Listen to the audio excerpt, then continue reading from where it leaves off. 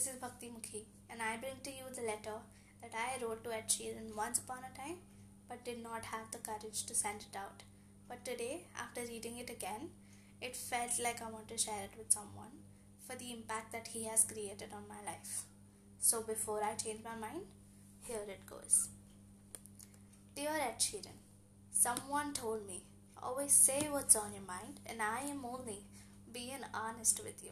When I listened to BBA for the first time, I knew everything will be alright eventually and my problems will be solved. It was as if you were talking to me yourself and consoling me during difficult times. Ed, your songs have been special to me and I cannot be grateful enough.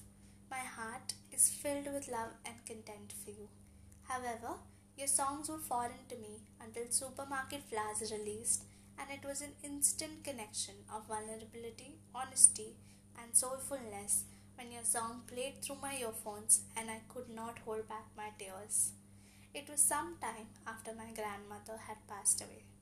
She was my roommate, the Tom to my Jerry, best friend, teacher, and so much more. We had a love-hate relationship which was full of teasing each other, my sarcastic comebacks, and her swearing in my mother tongue Sindhi, watching stupid soap operas, etc. The best part was the bedtime stories that I wouldn't and couldn't sleep without.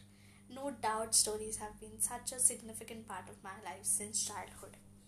Anyway, coming back, I remember listening to it and instantly connecting because the song took me down a memory lane which not only filled my eyes with tears but also made me feel overwhelmed and vulnerable while I experienced something unfathomable.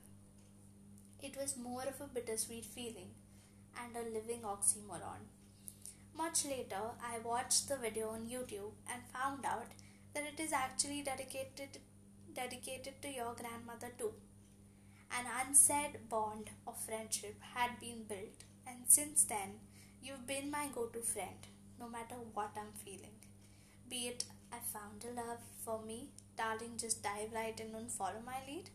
She played the fill in an Irishman where she fell in love with an Englishman, or 'cause baby you look happier, you do. The list could go on and on, but one thing that remains constant is you traveling with me irrespective of what path I've chosen to walk on. I can't express how much this friendship means to me, even though you have no idea of my existence or the fact that we have never spoken to or even met each other for that matter. Yet, my phone will always end up searching for you and your songs while we laugh along and sing 2002 with Anne Marie. You know, sometimes I just want to listen to you speak to me and the burden feels lighter automatically knowing that the pain is shared, and the other times I want to sing along, for that is my way of acknowledging this friendship and understanding that no matter what, we will get through this together. Songs have that effect, but more than that, your songs, your words have broken my walls, and I cannot be more thankful or appreciative of that. I feel blissful for the stars have planned this friendship, and destiny, being the best storyteller, connected your words to my plot in such a way that today I can't help but write this thank you letter to you for the friendship that we share. And someday, Ed, I will attend your concert and sing along with you, because that would be the perfect celebration of thinking out loud, knowing we found the love of our friendship right where we are.